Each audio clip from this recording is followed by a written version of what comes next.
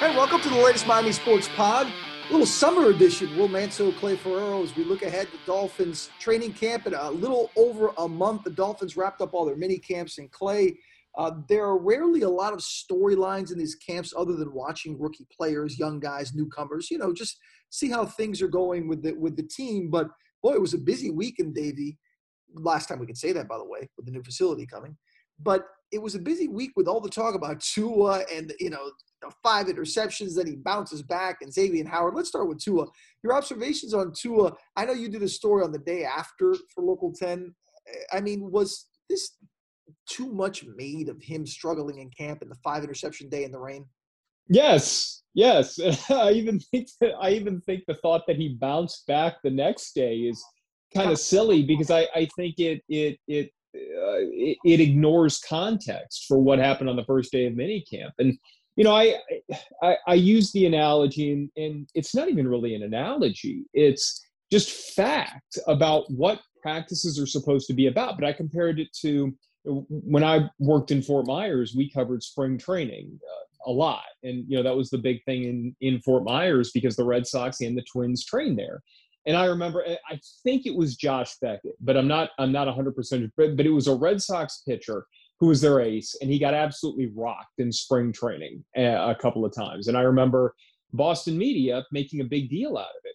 Come to find out that he was working on a new pitch, and I want to say it was a slider, whatever it was, or a different grip.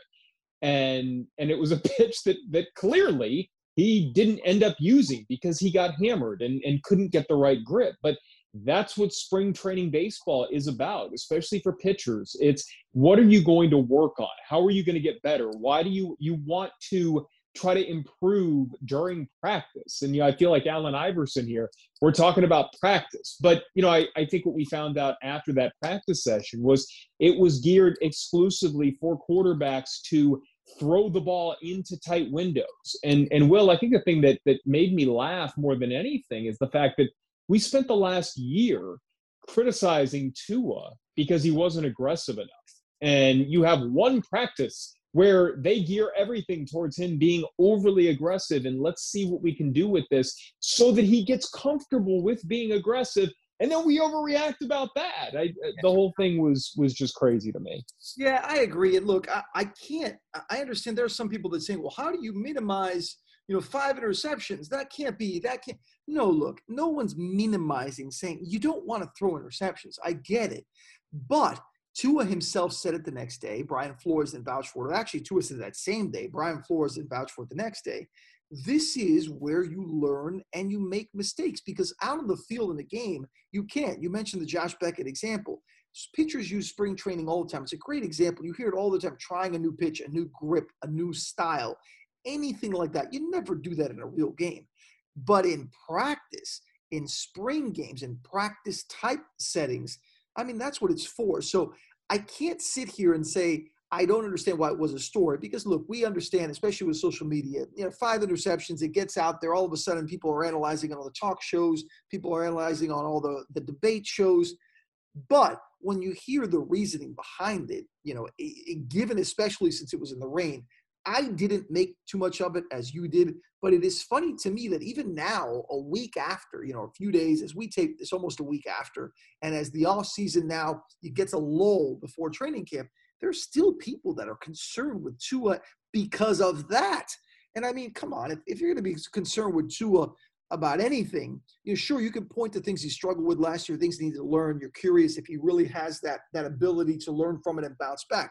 But one practice where he's trying new things was ridiculous. So the funny thing is that, Clay, the way this is, there's going to be a game this year where it's raining, and the announcer's going to be like, let's go back to June when, Tua Tagovailoa threw 5 interceptions in training camp, and it was the story, and they're going to be – and that's where he learned how to throw in the rain. And, it's just – it really isn't that serious, And if it's not serious to Brian Flores, who's serious about everything, then I'm not too concerned about it.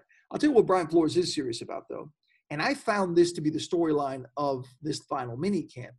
So Brian Flores was very honest and open about the situation with Xavier Howard. Yeah. He straight up came out and said, this is a unique situation. We've never had this before. We've never seen this before. A guy renegotiating 1 year into a deal and not showing up for these camps, mandatory camps. Is there something more here? Should they be concerned? Should we be concerned that Xavier Howard's going to hold out come training camp in a little over a month? I'm not concerned yet. I mean, is it potentially pointing in that direction? Yeah. And I understand where Xavier Howard is coming from in that, he looks across from where he's playing and he sees a cornerback who frankly did not play as well as he did last year and is getting paid more than he is. So you can understand from that perspective, and he's coming off an incredible year. And, so there are reasons why you can look at this and say, okay, I get it. And yet I think Brian Flores's point is, hey, man, this extension was done 2019, summer of 2019. So, I mean, he played 2 years with it. And his point, I thought it was interesting because, I think we've come to kind of expect almost from Brian Flores a bit of what we see and hear from Bill Belichick, where you get nothing. And what I found with Flores over the last, I'd say, I guess let's just say the last few weeks. So let's go back to the draft. It's been refreshing how open he's been about a lot of things. Yeah. And I feel like he's kind of getting a little bit more comfortable with what he feels comfortable with telling us in the media. And, you see him jabbing with some of the reporters and things like that, so you can tell he's getting more comfortable in who he is as a head coach. And so with all that said, I found it fascinating, the point about the market changes every year and that, when somebody's contract comes up matters. And, there are certain things, it's not just that we're paying Byron Jones more because we think he's better than you are. He didn't use those words specifically, but it's the fact that he was a free agent. He was on another team. Xavier Howard was already a member of the Dolphins. He had the extension done. He didn't have to hit free agency. It's part of this give and take when you sign an extension that you are giving up. You're not betting on yourself. You are taking that security right now.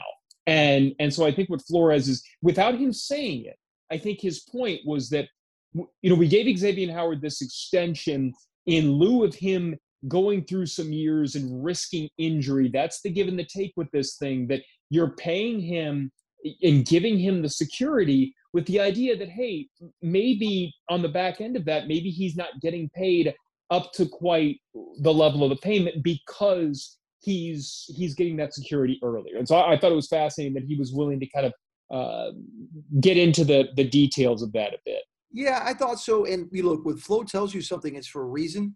I can't imagine behind the scenes they're happy, nor should they be. And I'm always a pro the player kind of guy. I always believe that the players, and in this case, I sort of do, but I want to say this first before I get into it. I usually side with the players. I do. Because I do feel that players have less control than a team. A team can cut you at depending on what the guaranteed money is. And we see it all the time in sports. The loyalty factor is very low. You're going to have teams that just move on from guys when they feel like they need to. You mentioned Bill Belichick. I mean, it happens everywhere. I do think it is accurate in Flores' case to say unique because Xavier went out and he got the huge deal, right? And then Byron Jones comes in. But when you look at Xavier, there was nothing to prove for Xavier Howard. We know he's one of the top corners in the game, which is why he's getting paid that way. But a lot of his success last year was a combination of he is one of the top corners in the game, and now he's attached with another one of the top corners in the game, and you have to throw at somebody. And teams took shots at Xavier and went away from Byron Jones. He took advantage of it, as he should, as one of the better corners in the league and a high-priced player. To then use that as a renegotiation is a little bizarre for an organization. And I get it. At the same time, I always tell players the same, man, go get your money. When you're at your peak, because here's the thing, a few years Xavier Howard's not going to be the Xavier Howard. He's going to be at the diminished and at the end of a career, and then that money's not going to be there. So you can't sit there and go, well, wait a minute, 4 years ago I was the best corner in the league and you didn't want to give me this, now give it to me now. Not the way it works. I get it. So it's a tough spot for a team. I just don't know where the fix is because he's got a contract. It's a big contract. He's a key player on this team. You don't want that headache. Now, the ramifications of it with, redoing it, and it's not like you don't rip up the contract and do a new one. But, I mean, any kind of additions or things you shuffle around, I'm not a salary cap expert, nor will I ever claim to be one, but I do know that there's always ways to find the resolution. I think this gets resolved, and I do think it gets resolved with Xavier Howard getting more money. I also wonder, though, if this will linger in the camp. I don't know if that resolution comes prior to the Dolphins reporting. I guess what I'm trying to say, Clay, is I think Xavier Howard's going to miss time in training camp. I could see it. I could see it. And that's where you start to get a little concerned. And it's not even just concerned about, oh, is he going to, is he going to sit out the entire season? Is he going to sit out games? The thing that always concerns me when someone sits out any time in training camp is, okay, when they come back, what are they going to look like? And not I'm not talking about like, are they going to be good? Are they not going to be good? It's, are they soft tissue injuries? I mean, how often do you see players hold out, then they go out there and they're so used to going full speed and their body isn't quite ready, and you see hamstring pulls, you see the type of stuff that can linger into the season. So to me, Will, as we sit here right now, that's why I'm not quite ready to get concerned yet, because I think there's a long time between now and when it would really matter. Yeah. And yet, if we get to the third preseason game and this thing isn't done, and then you're looking at a best case scenario is Xavier Howard agrees to come back, but then he goes out there and he tries to go full speed, then you could be risking not having Xavier Howard either not playing at all or not playing fully healthy for a decent portion of the season. So, those are the things that concern me more. Again, it wouldn't surprise me if this stretched into camp a little bit, but I have a hard time seeing Xavier Howard in the prime of his career sit out time. I'm with you. I think there's a resolution that they'll hit. My guess is it'll be in the form of maybe moving up some guaranteed money, something that would both sides could kind of say they won. And I think that's probably where this thing ultimately ends up going. And then Xavier Howard could feel like, hey, all right, I took my stance and I did the best I could, and I can come back. But, I think if you're a Dolphins fan, you just hope the resolution comes sooner rather than later, because the ramifications aren't just whether or not he's on the field. It's, is he going to be able to make it through a full season healthy? And look, I think part of the problem with Xavier Howard in general is the health has been an issue before, specifically knee stuff. So, that's, to me, that's the most important reason why he has to get back. He's not going to forget how to play cornerback. Oh, that's vital to them. And I think he's aware of that, obviously. And I think the Dolphins are aware of that too. They need him. They do. They just need him. They need him. That 1-2 punch with Byron Jones makes them so good, and going out and trying to adjust the pass rush with Jalen Phillips and some of the things they did in the offseason. They can't have any kind of hiccups or issues. And as you mentioned, the injury concern is more the concern than, look, if he's fine and he comes to camp and he reports a little late, Xavier Howard's going to be a stud. That's just what he is. If there's any kind of setback like that, that's when it lingers into the season. It can literally cost you opportunities of wins, because all of a sudden you're moving parts around and trying to fill in. To me, I would say on a 1 to 10 scale, my concern level is like 5. Yeah, that's where I'm at. Yep. I am a little concerned. I don't want to neglect it and say it's not a big deal. I know Brian Flores likely feels the same way, but I know behind the scenes, this organization, Flores, Chris Grier, they're trying to figure this out, because training camp is around the corner, and they need to. All right, so as we move on, we talked Tua, we talked Xavier Howard. Those were kind of the big storylines of the week. Anything else as we lead into training camp?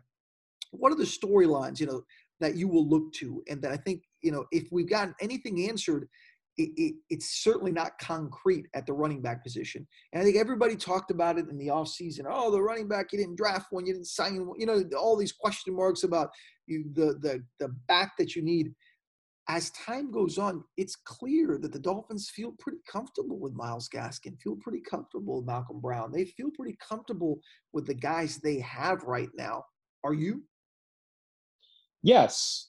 Comfortable in that I think they can manufacture a running game. And I think what I think they're doing is, in the modern NFL, is it nice to have a Derrick Henry or an Alvin Kamara, a Christian McCaffrey? Is it nice to have a back like that? Absolutely. If you could do that, you'd love to do that. And yet I think, you can manufacture a running game by throwing the ball around the field and forcing teams to play fewer guys at the line of scrimmage. Mhm. And so I think what they did in the offseason, and I'm really curious to see how this plays out once they're playing a different team, they added so much speed. And I think if Tua is able to see separation, and I think that with the receivers that he has now, I think he's going to be able to have receivers who create that separation. You're going to force defenses to play back. You're not going to be able to play as many guys at the line of scrimmage and dare Tua to beach down the field because he has guys who can actually get open now. And I think that does two things. I think, number one, it does open up some lanes for running backs. And I think Brown and Gaskin are nice complements to one another. But I think it also opens up some stuff for Mike Gesicki. I think it opens up some stuff for Devontae Parker. So it's not just that I'm comfortable with the backs they have. It's that I'm comfortable with how they pieced together this offense to where I think you could put, as long as you have competent players out there at the running back position, I think their hope is that teams are going to be so scared to play guys up at the line of scrimmage because you're going to have to account for all these speedy guys running down the field, that as long as you have competent guys in the backfield, and they certainly do, then you'll be able to manufacture that running game that way. It's interesting because you mentioned the speedy guys, and that my take on camp and going into camp that's interesting to me is that I don't know why it hit me when I saw them on the field, because obviously we were there when, draft night, we covered Jaylen Waddle getting drafted, and we know the speed he has and the elite skills he has as just pure speed. I'm not even talking about his ability as a receiver, just the speed element he brings. But seeing Will Fuller and seeing Jaylen Waddle, and then you already mentioned Gesicki and Parker and the weapons they already had, guys that were probably more secondary pieces that were forced in to be the ones and twos, but that now as threes and fours. I guess where I'm getting at, Clay, is that the one thing I got out of this final mini camp, and the one thing that's really got me excited and focused in for camp is, man, let me tell you something. Dolphins have the potential to have a really explosive offense. They do. Finally. Tua has time, which you hope he does, and lets those speed guys burn. Their guys are going to get open all over the field. You have to respect the speed. Number one, Jaylen Waddle might be the fastest guy in the league when it's all said and done. I mean, you got to respect that speed alone. Then Will Fuller, a proven guy like that.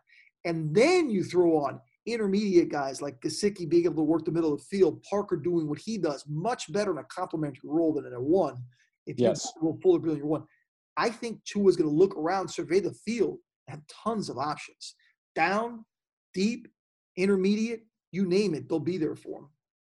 And I think this goes back to what we said at the outset. I loved the idea that they were going to spend an entire practice just throwing the ball down the field, just pushing the ball down the field.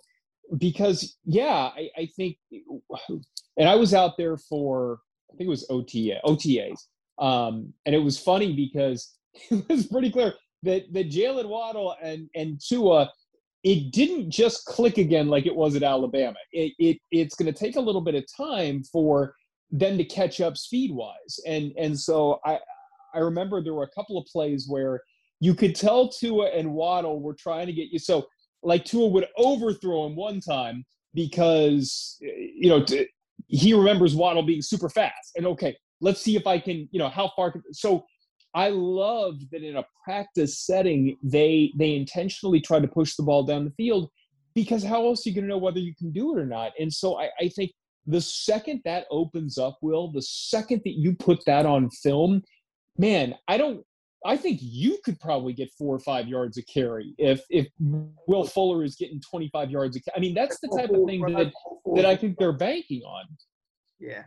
Well, I feel like what they're banking on, Will, is the way they've constructed this offense, that it's going to make it to where the running back doesn't necessarily matter as much as how many guys are at the line of scrimmage defensively and how good is your offensive line at being able to create those holes. And, if you don't have a back like the guys I mentioned or Saquon Barkley, then you're going to have to manufacture your running game that way. And I think that if all comes together, they'll be able to do that really, really nicely. you read my mind by saying the offensive line coming together. You're saying it in reference to the ground game. I'm saying it in reference in general. I think the one, I mentioned the excitement of the speed and the playmaking ability, but I think the other area you have to look at, and I think you probably say this for every NFL team.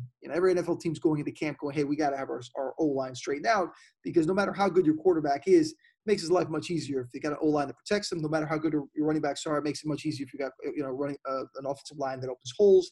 All that stuff. If you look at this offensive line right now, a month out from training camp, your confidence level is what? It's just so hard because you don't see any of that in mini camp. They're running around in short. So I like on paper what they've done. I like that they've made it a priority. I like the potential that we saw last year out of some of the young players, and yet at the same time, they're not there yet. So, I would say you said your concern level with Xavier Howard is a 5. I would say my confidence in the offensive line is about a 5 at this point. And I know that's not the hot takey thing to say, but it really could go either way. And I do like the potential there. And I think you would like to think, and this is something that's really important, Will. I feel like the young guys last year, the rookies in particular, Robert Hunt, Solomon Kinley, Austin Jackson, I don't think we got to see how good they could truly be without a full off season as rookies. Now, going into their second year, they have this full off season finally, much like with Tua. They've got the full off season. They're going to be able to go out there and hit each other, and they're going to be able to, unlike they did in camp last year, it's going to be more normal. And one more thing, Will, I think it's really important.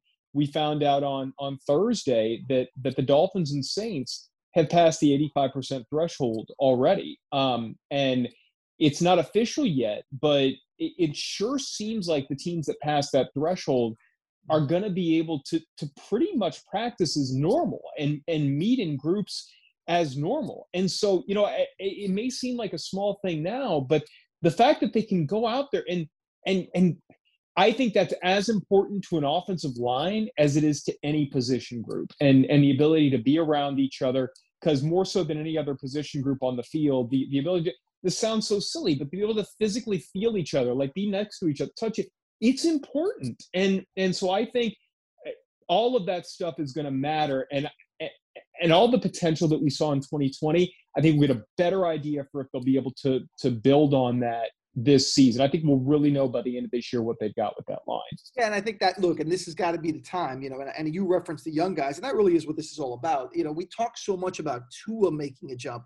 Well, you just named a handful of guys that are going to have to make the second-year jump as well. I mean, they really prioritized the offensive line last year via the draft. You had your rookie ups and downs, injuries, inconsistent play. I mean, it's just part of being a rookie.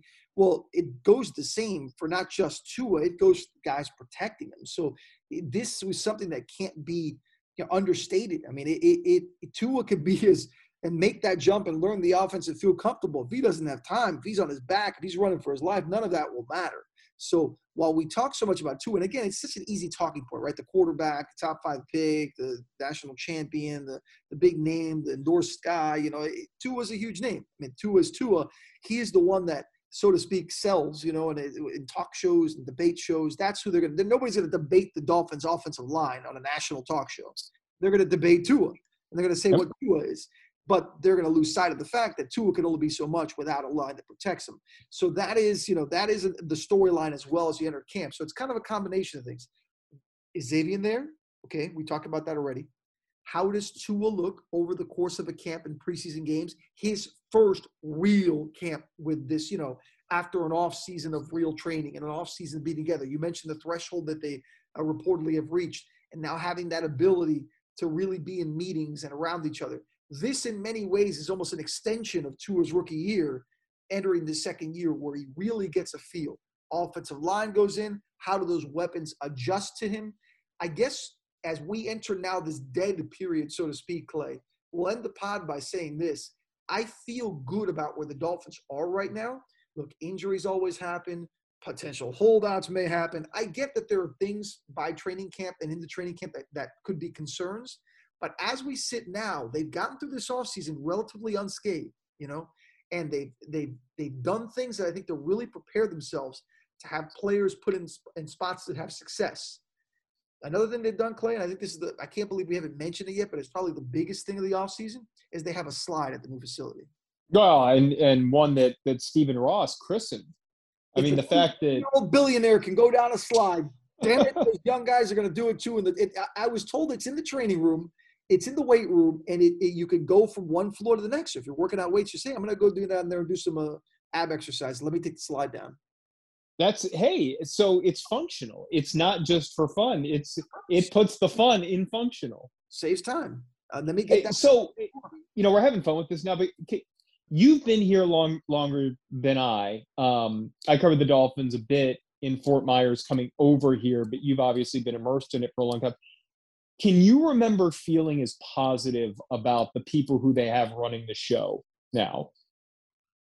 Off the top of my head, no, but I will say this, though. Every regime has a moment of happiness, right?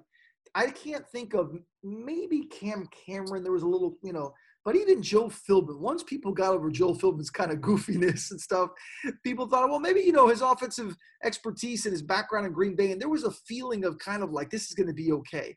But given that Flo has now done this a couple of years and we've actually seen it, and considering that the draft picks that they've gotten seem to be the right moves, like they're going in the right direction, I would say that, yes, this is the first time in a while where there's a general consensus from Dolphin fans and from media, by the way, that the Dolphins kind of have a good idea of where to take this. And now it's just to the players on the field to produce. But that Brian Flores has got the right plan. He's not afraid to change things up. We've seen it. I mean, he's had 15 coordinators, it seems like, in 2 years. I joke, but it's been a lot of moves. Let's face it, the coaches and staff that he's moved around. He's not afraid to push the buttons to find ways to win. And that's what you want a head coach, somebody who isn't scared. Yeah, and I think that's kind of my point because, I was here, 2016 obviously sticks out because Adam Gase comes in and it's just this like infusion of energy and the offensive guru and all of that. And they go to the playoffs but it was so short-lived. And so then you had this, right, whereas with Brian, the name of that we don't speak of, but I'll let it slide. Yeah. I thought Adam Gase was going to be good. I did too. I did. But that was after year one. And then I think you quickly saw that some things were, I guess, going off track after that. Whereas with Flores, I don't know. I feel like you're seeing a foundation laid. You're seeing a vision. And this is the other thing. And I wanted to hit on this before we ended the pod. I found it really interesting how much Byron Jones was raving about Flores. And the thing that he said, which I found really interesting, was that the vision that Flores laid out and how brutally honest he was, how transparent he was with players, and just how much he went out of his way to praise Brian Flores. And this was not a question about Flo.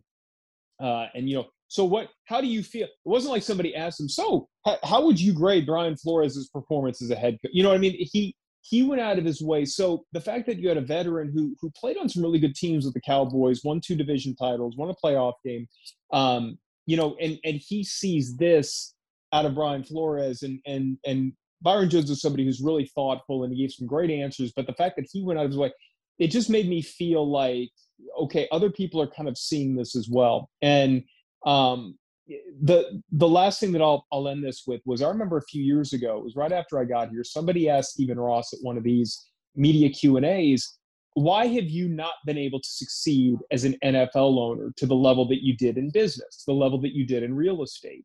And Ross's answer was fantastic. He said, well, frankly, because in business, I can just throw money at the problem. If there's somebody out there who I think is really, really good, I can just throw money at them and hire them just to outbid somebody for them. Whereas here, there's a salary cap. There are contracts. I can't go out there and just throw all the money in the world at Tom Brady. And I can't just go throw all the money in the world at Bill Belichick. So I think it's not that Ross hasn't wanted to build a winner. He hasn't been. It's not that he hasn't been willing to put the money into it. But I think you're seeing with this facility And I think you're seeing that now I feel like he's found the right people, and hopefully that it continues to play out that way. Well, we're going to see a new look team with a lot of faces and additions and, big play guys that they brought in to help Tua. We're going to see the new facility there right at Hard Rock Stadium, which is where training camp will be, right there at the new facility. That includes the slide. And we're going to hopefully see a lot of wins this year for the Miami Dolphins. But what we are going to see now is about a month of nothing. And then it'll be a full sprint from the end of July to the Super Bowl. So let's see what the Miami Dolphins can do along the way. We're going to certainly talk about it when that time comes. We appreciate you listening to the Miami Sports Pod, listening and subscribing. Always, we will talk soon.